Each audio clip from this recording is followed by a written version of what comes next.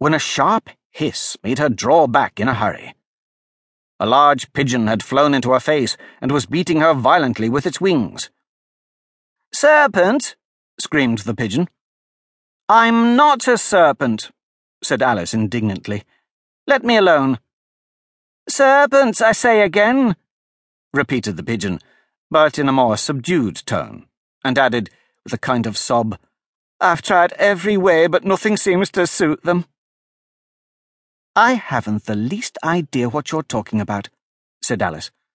"I've tried the roots of trees, I've tried banks, and I've tried hedges," the pigeon went on, without attending to her. "But those serpents, there's no pleasing them." Alice was more and more puzzled, but she thought there was no use in saying anything more till the pigeon had finished. "As if it wasn't trouble enough hatching the eggs," said the pigeon, "but I must be on the lookout for serpents night and day. Why, I haven't had a wink of sleep these 3 weeks." "I'm very sorry you've been annoyed," said Alice, who was beginning to see its meaning.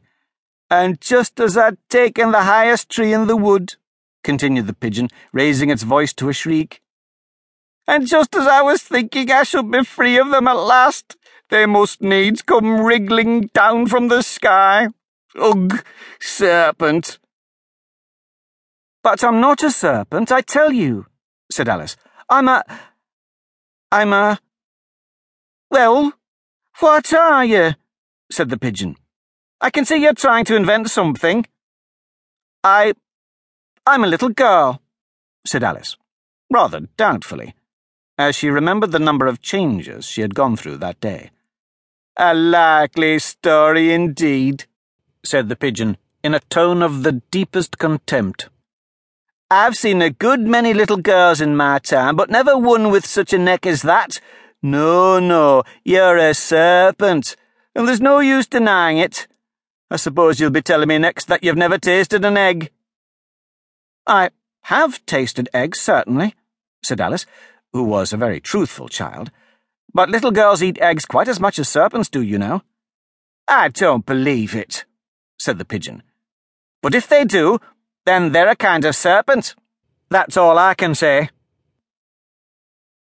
This was such a new idea to Alice that she was quite silent for a minute or two, which gave the pigeon the opportunity of adding, "You're looking for eggs, I know that well enough. And what does it matter to me whether you're a little girl or a serpent?" "It matters a good deal to me," said Alice hastily.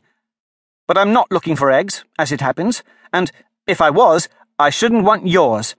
I don't like them raw."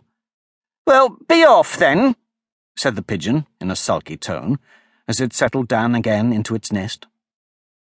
Alice crouched down among the trees as well as she could, for her neck kept getting entangled among the branches, and every now and then she had to stop and untwist it.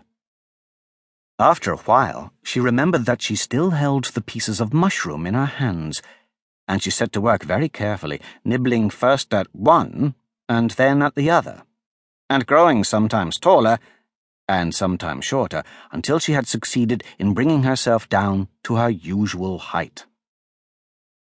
It was so long since she had been anything near the right size that it felt quite strange at first, but she got used to it in a few minutes and began talking to herself as usual.